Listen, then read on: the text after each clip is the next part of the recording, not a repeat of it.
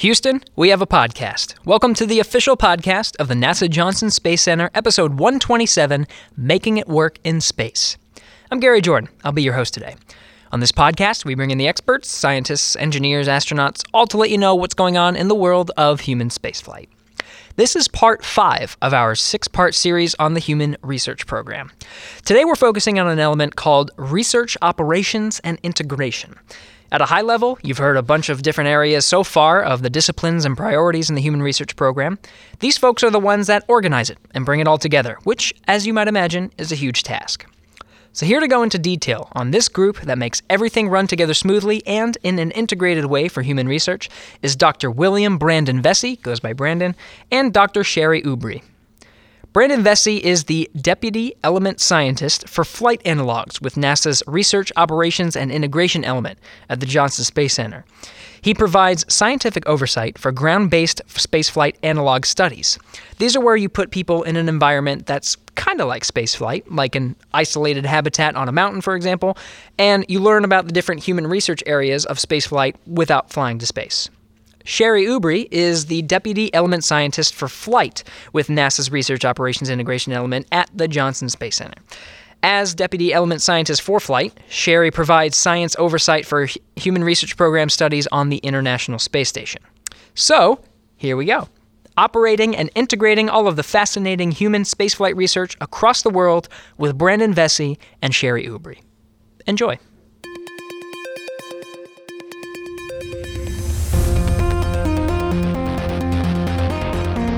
T-minus 5 seconds and counting. Mark. Launch commit lights are correct. There she goes. Houston, we have a podcast.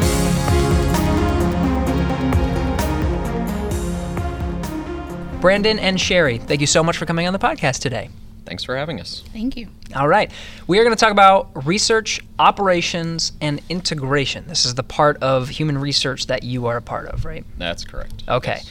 So it has a long, not necessarily long and fancy, but it doesn't really say immediately, this is exactly what we do. So what is it that you guys exactly do? So what we do is we take all of the research from the Human Research Program and integrate it into the various platforms that we have available, whether it's spaceflight or the ground analogs. Okay, so it's taking, someone has an idea, this is an experiment I want to do, this is research I want to conduct, and you say, okay, this is how it's going to work in this setting. This is how it's going to work on the International Space Station. These are the things you're going to need to be successful. These are the requirements, these are the constraints, that sort of thing. Yeah, that's kind of generally what we're doing is taking, as you put it, the ideas from the researchers and really trying to make it something implementable. So taking it and figuring out what are your requirements for actually getting the research done. What do you need to really meet your objectives, be able to answer the scientific question that you're trying to answer, and then taking a look at that relative to what's available in the different platforms, as Cherie mentioned, either figure out where the right fit is to get that work done, or when it's a space flight study, figuring out the right way of actually going about implementing that study in the spaceflight environment. Sounds like a lot of management, a lot of oversight. There's a lot of herding cats, as we affectionately refer to managing some of the different investigations and investigators that we work with. A lot of really good ideas that may not immediately be something that we can pull off in terms of actually implementing the research without tweaks here and there. So we help the researchers kind of figure out what are those tweaks, do them in the right way that's not going to negatively impact their actual research question or the answer that they're trying to achieve, but still be implementable in the environment, because sometimes there's that disconnect between the initial idea and what can actually be done in the particular environment. So you're both in management positions. I'm guessing this means that you've been on the research side of things first, so you understand kind of the needs of the researchers and what they are looking to do, and then maybe a little bit of flight experience to understand how that could be implemented. Yeah, so I think we both have been PIs of different experiments. I I, in particular, have a couple of flight experiments that I've been involved with. My background is in microbiology, and so I've done some spaceflight microbiology type research. Okay. So yeah, let's go into your background to kind of understand what we're talking. Cherie, keep going with microbiology. How'd you get started with microbiology? So microbiology undergraduate, loved it. Went to graduate school for it. Did a postdoc with the United States Air Force, looking at warfighter health and how to keep troops deployed and healthy, and then was lucky enough to come here and did some work with a JSC micro lab and looking at how to keep astronauts safe and healthy in the space environment, both on the operational, how we clean the vehicle side, and research. So the microbiology of, I guess, the environment, maybe a little bit of the people too? Yep, so a little bit of both. A little bit of both, okay.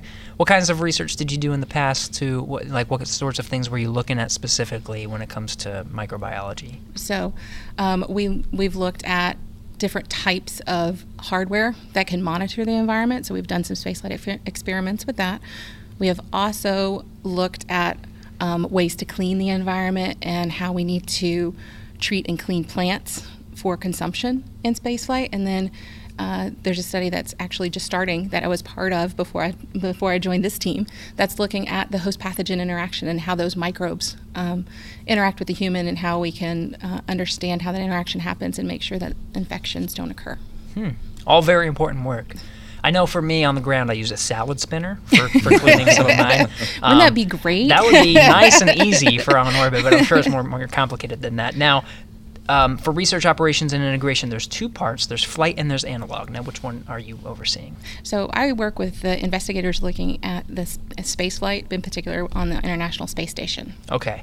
So we'll get more into that, but first I want to go over to you, Bryn, and tell us a little bit more about your history. Sure. So undergraduate and all my graduate experience at University of Oklahoma, Boomer Sooner, in psychology and then industrial organizational psychology. So how you take psychology and apply it to work. A lot of my work there was focused on leadership, creativity, teamwork, and I kind of took that here to JSC. So previous experiences working with our human factors and behavioral performance element. Specifically on the behavioral side, I was portfolio scientist for the team area, so team dynamics of crews that are in the long duration spaceflight environment. So if you put 4 to 6 people together for 3 years in a really confined environment, how do you keep them performing well, happy, healthy, all those good things? From specific PI experience on my end, it was mostly on the studies that we did previously looking at the effects of communication delay on individual and team performance, looking at that both on the ISS and in the analogs over different durations of communication delay, since we know for future missions, light speed only goes so quick, communication delays will happen. So how do we have effective performance of the big team? So not just the team that's in the vehicle, but working together with the ground as one overall team to achieve the mission. So research focused on that, and then also as portfolio scientists overseeing a lot of the different team and team dynamic studies that were going on in that area. I can see how conference calls would be a little bit harder if everybody takes 20 minutes to respond to a question. Exactly. Okay. Yeah. It gets a little bit more complicated in deep space. I'm starting to see the breadth of experiences that you guys bring to research operations. There's a little bit of the microbiology, a little bit of the teams. Brandon, I don't know if that's awesome research that you're doing with team dynamics, but it sounds like you can apply those same team dynamics to having the research operations and integration team themselves perform their tasks. Yeah, like a management perspective. am always very tempted to start research studies on us as an organization and manage to keep those impulses pushed down a little bit. I always say the most interesting study would be on us. Yeah. But yeah, it's definitely come into play. The management of these large sets of studies that we have to integrate both in flight and in the analogs. It's a complicated process. There's a lot of different people involved. So being able to manage those dynamics is really important to the job that we do. There's a lot of folks with a lot of really good ideas that don't necessarily play well together. And we have to figure out how to make those studies and how to make those individuals work as a cohesive team to get the research done. It's like management 101, super important, honestly. So, Cherie, you mentioned you were looking over flight. Brandon, you said analogs. That's correct. We've been shooting this word around quite a bit, analog, but it might not be something that people necessarily understand right off the bat. What's an analog? Yeah, so analogs are basically, for our purposes, let's focus in on spaceflight analogs. So we'll add that word to it. It's really any environment where we're able to mimic some key aspect of the spaceflight environment. So we're really careful about simulation versus analog. A simulation, you're trying to kind of do everything. You're replicating everything about a particular environment. With an analog, we're taking one or two key pieces and trying to replicate those. So, for example, for future missions, we know the crews are going to be physically isolated in an environment for a long period of time. So that duration in a confined environment, that's one aspect of spaceflight that we can mimic in these analog environments. We're not going to put them in microgravity while we're doing that because we haven't quite come up with the anti-gravity machines yet, right?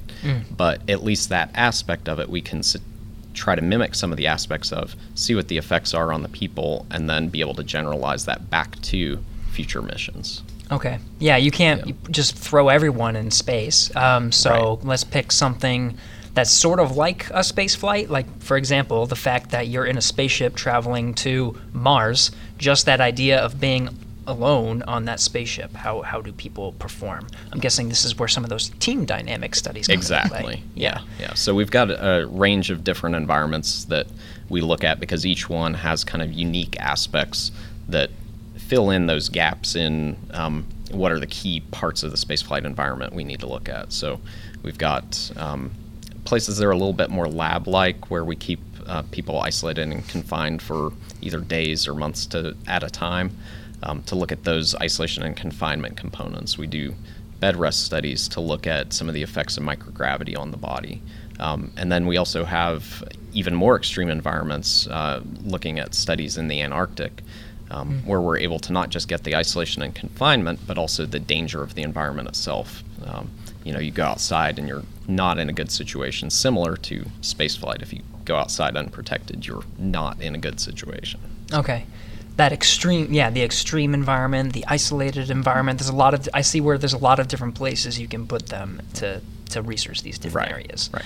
Now, there's that, and then, Cherie, you do the spaceflight stuff. So in terms of what's incorporated in research operations and integration, what's happening in space right now?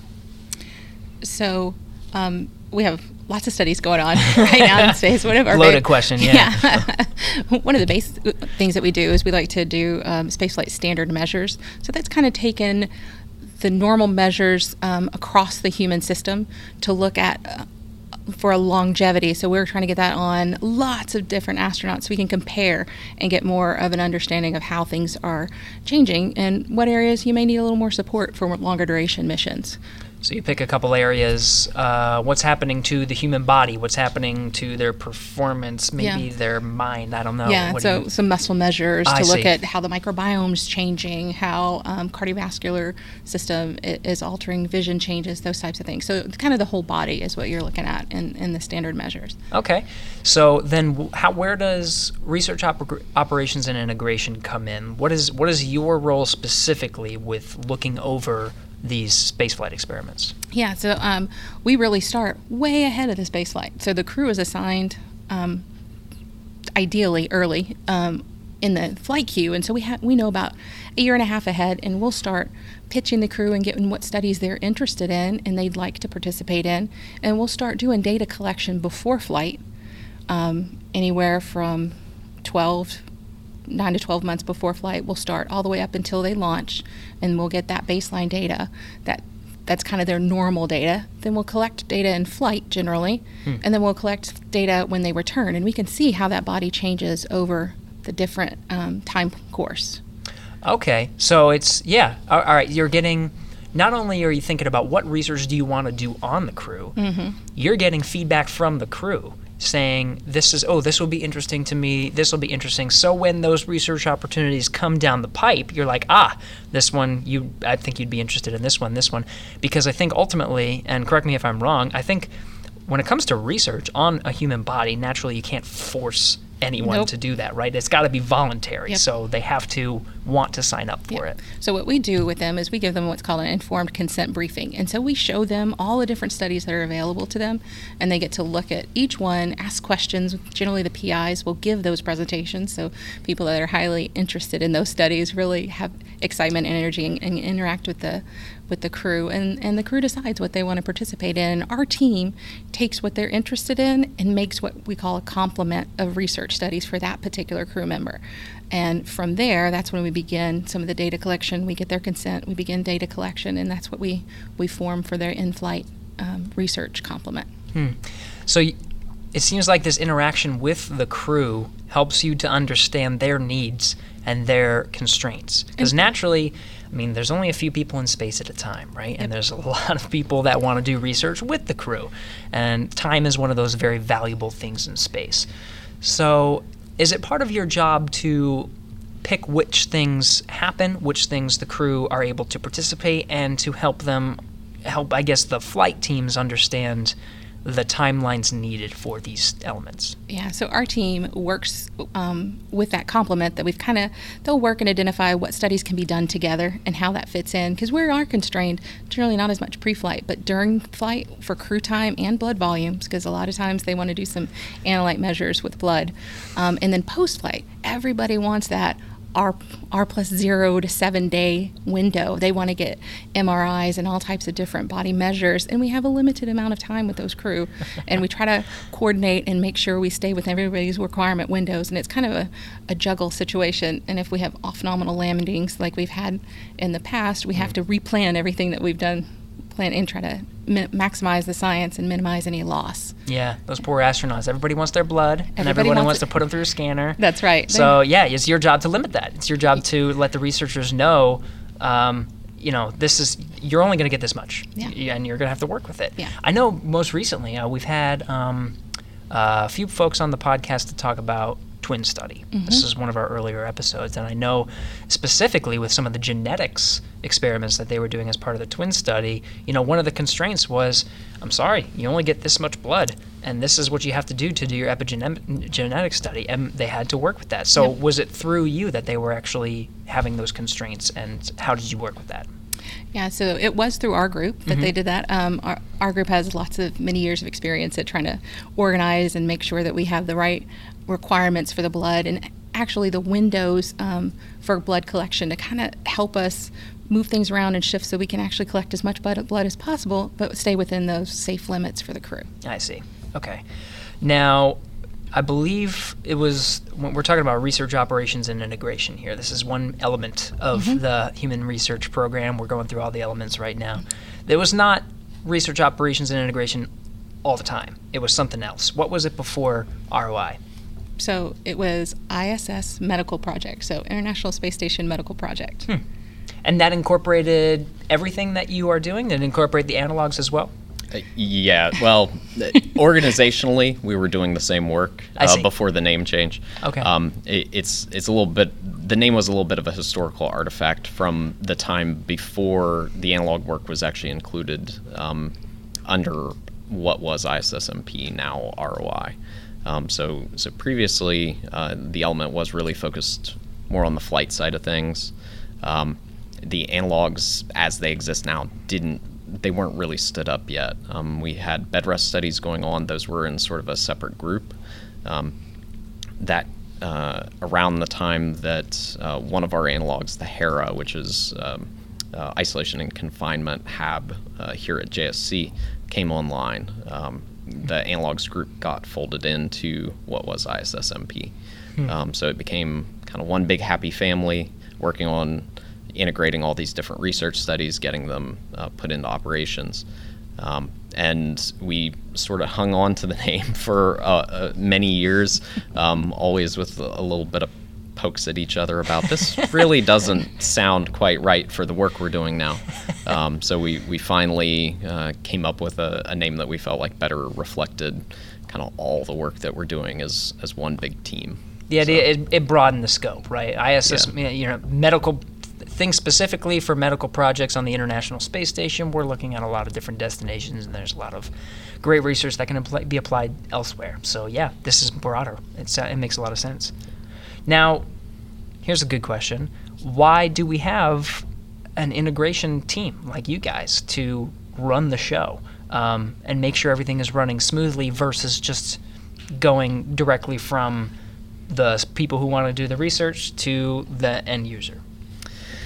Yeah, it's really about enabling them to have successful studies. There's a lot of, especially in flight, and Cherie can speak more to this, there are a lot of constraints of actually doing the studies in that environment, just paperwork that you need to do along the way, approvals that you need to do along the way to get from idea to actual implementation. It's just really something that the Human Research Program set up to try to enable success. So you build up this internal knowledge within the Human Research Program of how do you implement a successful study either in flight or in the analogs. And that's not experience or knowledge that the PIs have to build up on their own. So they're not having to learn from scratch every time. They can start from a good spot and also have us to facilitate some of that groundwork that needs to happen.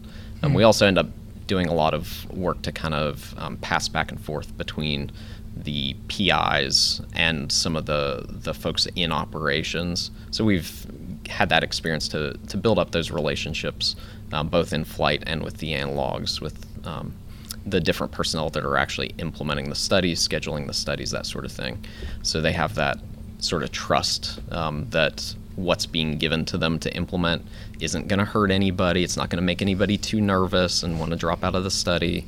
It's not going to make anybody complain that we're taking way too much blood from them at any given time, that sort of thing. So we're really here to enable the PIs to have successful studies at the end of the day, and that's kind of where we're coming from. So Cherie, take us through an example of some study. Say someone wants to do a human research experiment, pick anyone you want, on the International Space Station. What is the process from idea to getting it on station? That's great. A lot of what we do in the Human Research Program is peer-reviewed science, so there'll be a solicitation. PI will respond to that solicitation with his proposal and his great idea. The peer review will happen, selections happen, and then that proposal will be given to our group to do what's called a feasibility assessment, to say, okay, this is what this PI wants to do. Could we even implement it as it is? And generally, there's some things that we'll need to tweak or move some things around, and we'll pull together the feasibility assessment. We'll understand what hardware needs to be brought to station. That's a complicated process that we're able to usher the PI through and help them out, or if there needs to be new software. And we'll have to work with all the IT groups and make sure that we can get the software loaded. And then we'll look at the requirements themselves. What do they need pre-flight? What do they need in-flight? We'll help them through the institutional review board that will look and make sure that their studies stay safe and not going to harm the crew in any way. So we'll help them and be there for that. Then we'll help them when it's time to pitch the crew. So to give the informed consent briefing, we'll get the crew to participate and say, hey, we like your study. Then we'll get them signed up. We'll put them into a complement, and then we'll start doing data collection. We'll work out ways to get that data back to the PI because there's lots of sometimes issues there for data transfer. Then we'll follow all the way through to the end of the study and make sure that the PI has all the information that they need and they're getting the data that they need. And in turn, that the elements are getting the research that they need to answer the risks. Easy peasy. Sounds easy, right? Really, that's a quick synopsis of about 5 years worth of work. Oh, that's an important element, right? Like Yeah. PI, principal investigator, right? They want to do some research, but yes, you navigate them through this process and you have these reviews, but I'm sure there's all these other things you don't even think about, right? Yes, you can do the research, but how are you going to get the research? Yeah. And who gets to benefit from this research? And then all these other elements about doing, yes, you have this idea and maybe you get the hardware, say, to do the experiment, but now you need to find the time. Now you need to have a specific process, and there is a lot of process because, as we mentioned, crew time is very valuable. That's right. So they got to fit it in between everything else they're doing. It is a lot of work. I definitely respect what you guys are doing. I think, and I want to make sure I'm getting this clear, I feel like I'm siloing these two things. I feel like I'm siloing the ISS, the flight portion, and I'm siloing the analog portion. is there talk in between? Am I missing other elements that you guys are doing? Yeah, so there's definitely talk in between. A lot of the studies that happen in the analogs either concurrently or just afterwards are going to go into flight. So there's a lot of pass back and forth on what are the issues or challenges that you might have had with this study in this environment. How can we apply those lessons to another environment? We're taking a study that was in a 45-day ground isolation. It broke in this, and this way. Let's make sure it doesn't break the same way on ISS, right? Similarly, as you mentioned kind of at the top, Cherie and I have different experience in terms of our background, expertise, and our whole team is like that. There's a lot of expertise in a lot of different areas. We've got people that specialize sometimes in more of the flight or the analogs portions, but we're able to pull on that expertise to kind of inform either on a specific topic area or even a specific experiment. Again, if somebody's worked with a PI for the last 3 years, that's a body of knowledge that we can pull on going to a different environment, whether it's going from flight to analogs or vice versa. So there's a lot of crosstalk, a lot of learning lessons. You mentioned process. We try to kind of apply lessons learned from each other's processes. For instance, if we're setting up a process to integrate a bunch of different studies together into one complement, like Cherie said, that's something that we're doing across both environments. So what are the lessons that we've learned in doing that in the analogs in flight that apply to both? Where can we standardize some of those things in ways that make the science better, that make the science more successful? Yeah, good science, good data, that's the ultimate goal here. Right. Now, we talked about a few. We've had a couple examples. We talked about the International Space Station as a place to do research. We've talked about a few of the analogs. What are some other examples? What are other areas that you guys are touching? I think, Cherie, you talked about managing, like working with the crew and understanding what the crew prefers to do. What other elements are part of this research integration operations? I think it's just really a big team of people that work together and want to get the right science done, and really to be facilitators for that PI science. So we want to make sure we get the requirements in there, even though we know we're constrained with crew time or blood volume or whatever it is.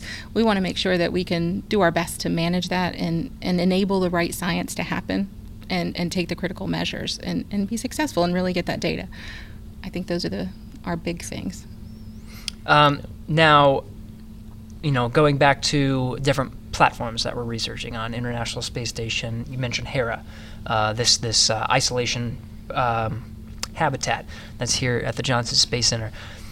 I'm sure you don't have like a standard process, maybe, or maybe you do, but just here's the process from start to finish on how to do this thing. Are they all different? Do you have to treat them all with a unique child? You just have a different process for each of them. Yeah, there are definitely aspects in common, but they all have their own unique flavor. Some of them have unique steps. In all of them, like Cherie said, we're kind of cradle to grave on the studies as far as getting sort of those initial ideas, that initial proposal, assessing it for feasibility, figuring out where it might need to be tweaked, where it might be okay. And then enabling the actual data collection itself, getting the data back to the PIs, kind of closing things out there. Where it differs is a lot of the details. So, for instance, in the analogs, a lot of times we're not just taking the research into the environment, which is plenty complicated on the space station, but in a lot of cases we're actually running the environment as well, or have a hand in running and setting up the environment. So, for instance, with the HERA, we're not only facilitating the actual research itself in terms of kind of overseeing the specific studies, but we actually run the environment. So we staff the mission control for the facility. We select the subjects for the facility. We set up the mission scenario. We support all the hardware, the habitat itself. So it's kind of a really kitchen sink approach to everything there. And that's for one of the analogs. Then for the serious missions that we're conducting in Moscow, Russia, it's a little bit of a different flavor. So we're still facilitating the science, but the folks actually running the facility are at IBMP, one of the space organizations in Russia. So we're kind of working a little bit more in partnership with them rather than just running the whole show. So we work with them jointly to design the scenario, to select the subjects, to set up some of the conditions, but on a day-to-day basis, they're running the actual facility, they're running the mission.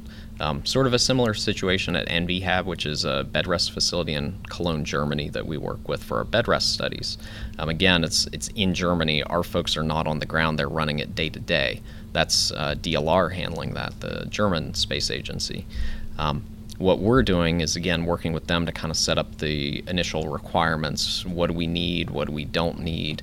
What are the types of subjects we need? And then they kind of handle the day-to-day there. But we're sort of running in the background to make sure our science is set up the right way, our science is supported in the right way, that they can get the data they need.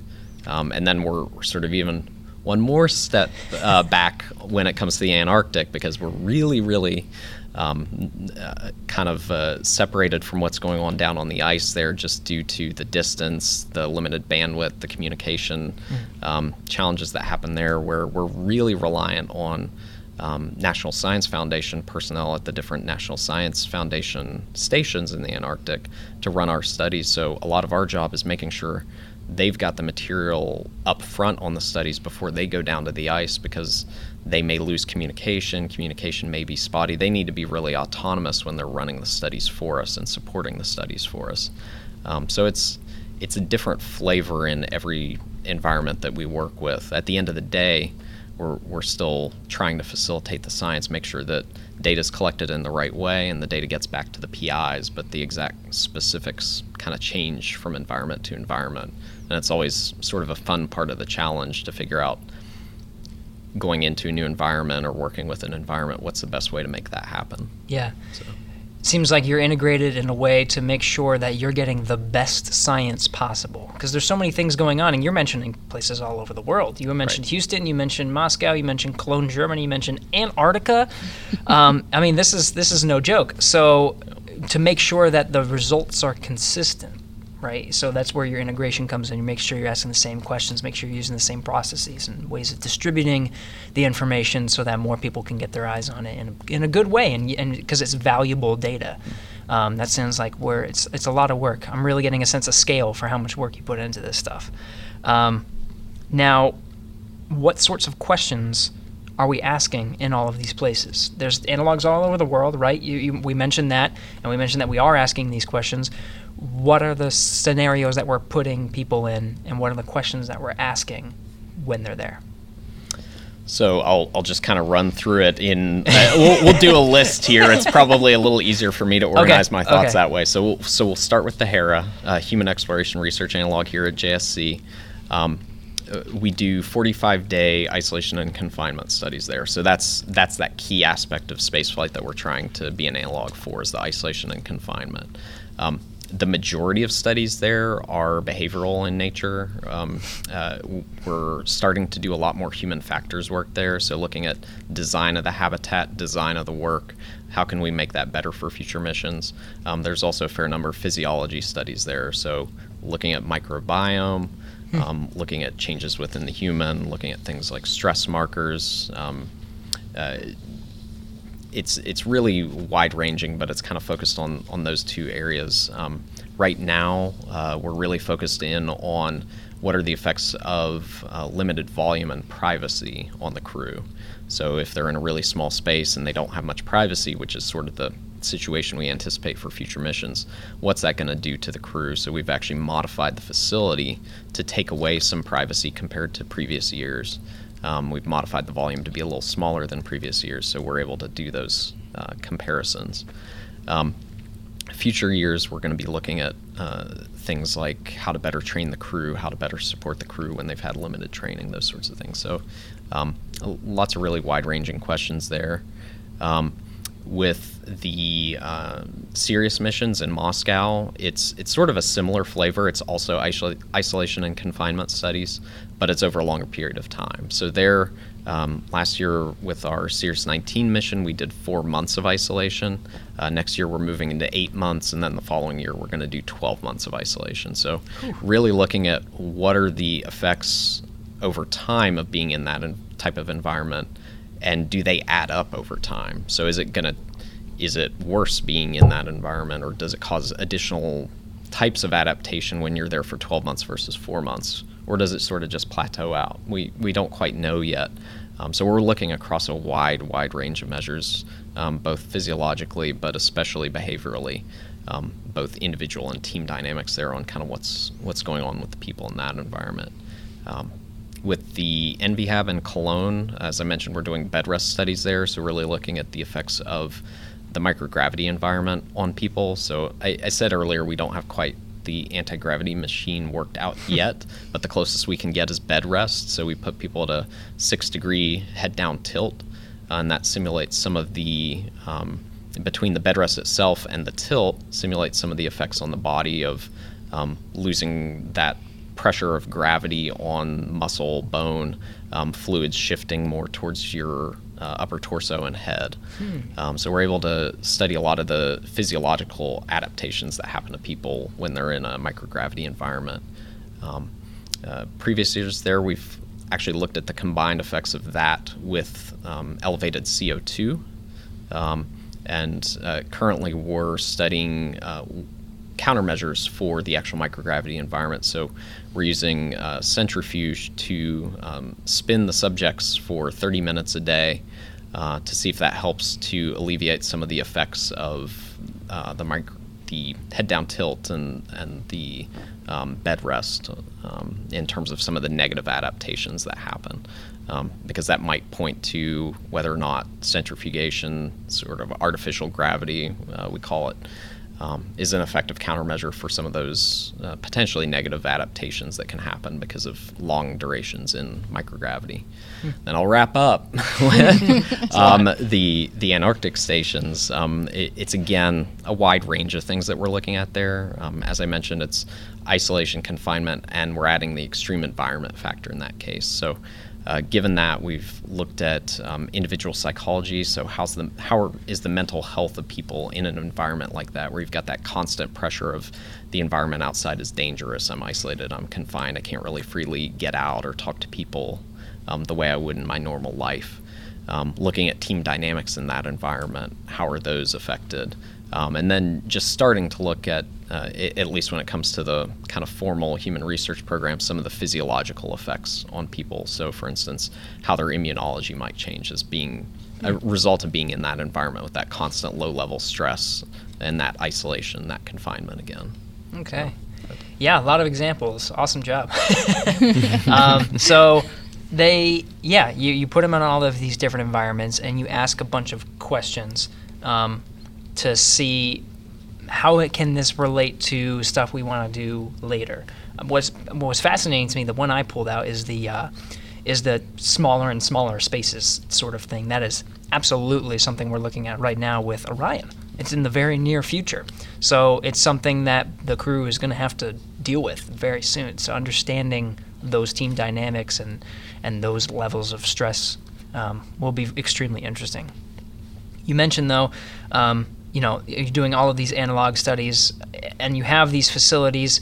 You got a couple things that you're doing, but the process of actually start to finish, having an idea and then executing it, Cherie, you already alluded to this. You already alluded to 5 years. This whole process of from an idea to execution can be 5 years. So what does that mean? Does that mean, is that the only thing you touch? You only touch that spot right where there's an idea and you execute it and then you're done. Are you involved afterwards? Are you integrating these ideas to promote them or spread them out or share them? Is there any effort like that? What does that 5-year span look like? So we kind of talked about what happens during that 5-year span. Once the study's done, the PI takes their data and they will publish it. Our amazing communications team does a lot of work with them to promote what they've learned and how that impacts the human research program. So that's a huge part of it, right? Is naturally you do all this research, you want to understand what's happening, you want to get that understanding.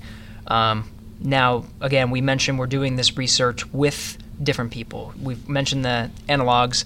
Naturally, that's not going to be astronauts all the time. It might be, but you can use a variety of different people. For the International Space Station, you're stuck with just astronauts. So now, I say stuck with just astronauts, like it's the worst thing. But for data, you want the widest set possible. But what's it like interacting with the astronauts and working with them and letting them understand the priority of what people are trying to accomplish with their research?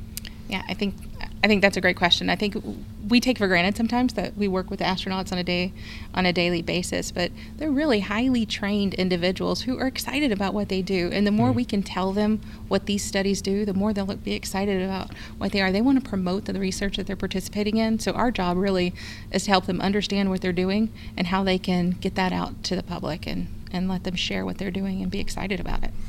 Now, I've understand that because of some of the research that's been done, for example, genetic studies. If you hear, I want to study your DNA, and a researcher is trying to tell you that, this is really important. I want to study your genetics. I could see the astronauts being like, why do you need to study my genetics? That's an invasion of privacy. You get all these different things. But because of the results, because of the research that's been going into and what we're finding, from what I'm hearing, more and more astronauts are saying, yes, I want to participate in this. I want to help with this endeavor. Do you find that that's true too, that maybe you have to sometimes pursue in a different way? And if you want to do research, this is important, and this is why this is valuable, and this is why you should participate in it. Exactly. I think that's a great point. I mean, education on what we're doing and what the goal is really helps a lot, and it'll get a lot more participation. If the crew understands why you're doing something, they're much more willing to donate whatever sample you need to to that effort. So besides working with the crew and convincing them that this is a good idea, that you should do this, what other challenges do you face whenever you're trying to do research, human research on the International Space Station? It could be crew, it could be any other challenges that you find when it comes to doing this research. So I think the crew's probably your easy part. Institutional Review Board is probably a little bit more tough because you need to educate them as well at what you're doing and make sure that you're doing things in the right way, in the safe way. We also have to work with the ISS program to let them know, hey, these are the types of research that we want to do. We're going to need this much crew time to get this done. And it's kind of a negotiation on how much crew time we can have, how much the blood volume. It's kind of a set limit. We work within that. Also on mass of hardware and consumables, because when you're taking saliva samples, you have consumables that you need to use up there, and then you got to get it back.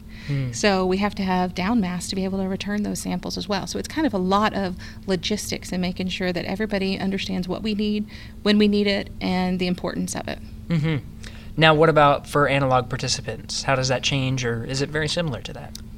I think it's pretty similar. I think the biggest challenge really is that sort of that integration, the complexity of just you've got all these moving pieces between all the studies, all the different boards and approvals, the actual facilities themselves, getting all of that to work together and things not be missed along the way, the little details that can get missed. As much as we don't always love it, we document everything, and that saves us a lot of times, is making sure that we get the right documentation in place, because we can go refer back to that. But that's kind of a big challenge for the analogs, is just the number of moving parts that we're managing and making sure something doesn't get dropped along the way. The other big challenge, honestly, is just things go bump in the night. Equipment breaks a lot of times, either with the facilities or with PI hardware or software or what have you. Things go wrong, off-nominal situations happen, stuff happens that we don't expect, and a big part of our job is from the start trying to put ourselves in a situation where we don't have single point failures. So we've got backups for our backups for our backups, where we can. We've got backup plans where we can't have those backups. And then, we try to anticipate as many of those problems as we can, build in the backups where we can, but stuff still surprises us. Stuff surprises us every single time we do one of these missions, whether it's in flight, whether it's on the ground. So a big part of our job is, okay, something went wrong. What do we do with it? Who do we need to talk to? What's the time frame we need to talk to them on? How are we going to respond on this in the way that gives us the best science at the end of the day? A lot of times when stuff like that happens, you can't get what you originally planned for, but what's the next best thing that you can get? So a big part of our job is helping figure that out both from our end and working with the PIs, working with the human research program to figure out sort of at the end of the day, all right, this thing went wrong, this piece of hardware broke, here are our options, here's our recommendation for what we do next, and let's go from there. Let's get the best science with what we can still do with what's available. That is something that I think people may not necessarily think of immediately. Is you talk about all the science we're doing, and we're pointing out all of these different investigations and how to run these things, but they don't go perfectly all the time, and I don't think it's a reasonable expectation that they do.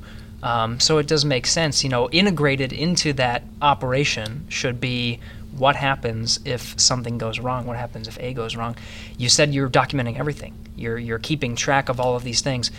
Tell me about where human research was maybe 5-10 years ago, and this process of documentation to get you where you are now. Is it better? Is it more efficient? Do you understand more about how to successfully do human research in space and on the ground? I would say pretty unequivocal yes to that. We've learned a lot of lessons. We're always learning a lot. That's something that we pride ourselves on as being a learning organization. So something went wrong this time. Let's figure out how to keep it from going wrong in the future. So yeah, we've, especially I think as ROIs come together to integrate not just the science, but flight and analog work that's going on. We've learned a lot from each other on the best ways to do things, the best ways to plan for things. So both in terms of, as you mentioned, just documenting things to make sure that we're capturing it all, but how we actually implement the work. I think we're definitely in a better spot now, and we're always getting better. That's something that we're always striving towards is let's do better the next time. We've got a lot of really conscientious, really high-achieving folks in our team. We're happy to have them, and they're always wanting to do better. So that's something we're always working towards. I do not doubt that when it comes to NASA scientists at all.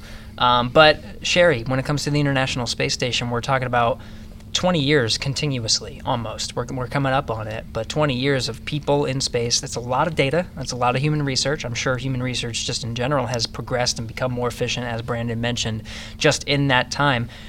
What have you seen just working with the international program from when you first got this job to now, just how things have changed when it comes to human research? Yeah, so I think we're really in a great position right now. We have a wonderful suite of hardware. So we have hardware that PIs can use and work together, the ultrasound machines, centrifuges, we have blood kits. We've really developed like the basis of a laboratory up there. And we continue to grow that laboratory to increase the types of science that we can do. And future, we'll do some genetics and genomics work in flight. I mean, these are the types of things we're constantly trying to push that boundary and that envelope as we move forward and learn more as we go. Because as we go these long duration missions, we're not going to be able to bring those samples down. We need to have ways to look at it in flight. So going forward, the next step that we're talking about when it comes to human exploration is the moon. We're looking at Artemis, and things are going to change. It's like you mentioned, things are a lot farther away. You have a lot more constraints. It's not quite Mars, where you're going out and you're 6 months and you're gone. Good luck. Yeah, good luck. But it's a great platform for understanding what happens when it comes to deep space, and it's 3 days away. Not bad. 6 days away. So what changes going forward? What have we learned, and what can we take from the International Space Station and carry over to flight operations, to operations on the moon, and moving forward from there? Yeah. So what we're doing is really trying to look at the space station as a way to test out some of these things that we're doing, test out some of the hardware and test out some of the research that's happening. So we'll understand more and move forward. As we go through these longer missions, we're up to 3 years from Mars, we're looking at longer duration studies as well. So we're looking at something called the integrated 1-year mission. So we're going to look at that time course. We're going to do short duration flying, about 6 weeks to 2 months. We'll look at standard, what we normally were used to, that 6 month kind of length of the mission, and then we'll look at the 1 year.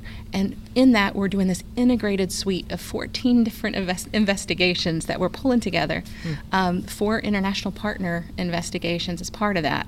So we're looking at that whole physiology from head to toe and saying, hey, how does this change over those different time courses, and how can we relate that to much longer distances and longer durations in space? Okay, so a lot of important stuff coming up definitely in the future. Is there anything from the analogs that we can take and bring it to the moon? Yeah, so I think I mentioned things going bump in the night. So one of the things that we are doing in the analogs is testing out a lot of these different pieces of hardware, pieces of software, countermeasures, measures, to make sure that if they're going to break, they break now. They don't break when an astronaut's on the moon or on their way to Mars or on Mars. So we want to get through those kind of alpha, beta, whatever testing now, figure out where the breaks are, get them fixed. That way, all these different things are ready to go when we do deploy them on a real mission. So if you're needing a measure to work while somebody's on one of the Artemis missions, you want to make sure before you launch it, it's really, really ready to work. And so we kind of put it through its paces in the analogs. As Cherie mentioned, we're going to use the International Space Station to test some of these things out as well, to make sure that some of the radiation exposures in orbit or some of the microgravity doesn't kind of mess with some of the workings of things. But really making sure that some of these things are ready to go, ready for prime time when it comes to deploying them on a real mission with real astronauts. That's one of the things that actually attracts a lot of our analog subjects to participating in the missions that they do with us. They're giving up big parts of their lives to do the missions, but they know that what they're doing is going to have direct benefits for the astronauts later, whether it's the results of the research or some of the tweaks that happen with the different hardware, the different software, the different measures as a result of the data that they're providing while they're in the analogs. Wow. It's a massive amount of work, but it's important work, so it's very much appreciated. Brandon and Cherie, thank you so much for coming on Houston We Have a Podcast today to talk about this research, operations, and integration. I have a very big appreciation for what you guys do now because it's massive. It's a lot of work, but it's all important research. So appreciate your time for talking about it today. Thanks for having us. Thank you.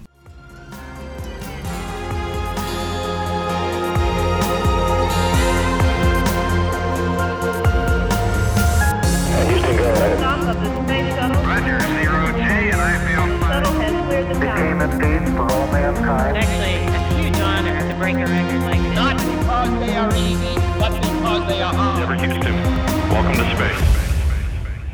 Hey, thanks for sticking around. Great conversation we had with Brandon Vessey and Cherie Oubre today about research, operations, and integration. Huge job that they have. This was part 5 of our 6-part series on the Human Research Program. One more to go. Next week will be space radiation. We'll end the series with that one. If you want to check out some of our other episodes or the many other podcasts that we have through NASA, go to nasa.gov/podcasts. If you like what you've heard about human research and you'd like to get involved or maybe research a little bit more about what they do, go to the Human Research Program's website at, guess what, nasa.gov/HRP. If you go to social media and you're following along with us, we thank you. We are on the NASA Johnson Space Center pages of Facebook, Twitter, and Instagram. Use the hashtag AskNASA on your favorite platform to submit an idea for the show. Make sure to mention it's for Houston We Have a Podcast. This episode was recorded on November 18th, 2019. Thanks to Alex Perryman, Pat Ryan, Nora Moran, Belinda Polito, Brett Redden, Emily Malden, and the Human Research Program team for helping to bring this all together. Thanks again to Dr. Brandon Vessey and Dr. Cherie Oubre for taking the time to come on the show. We'll be back next week.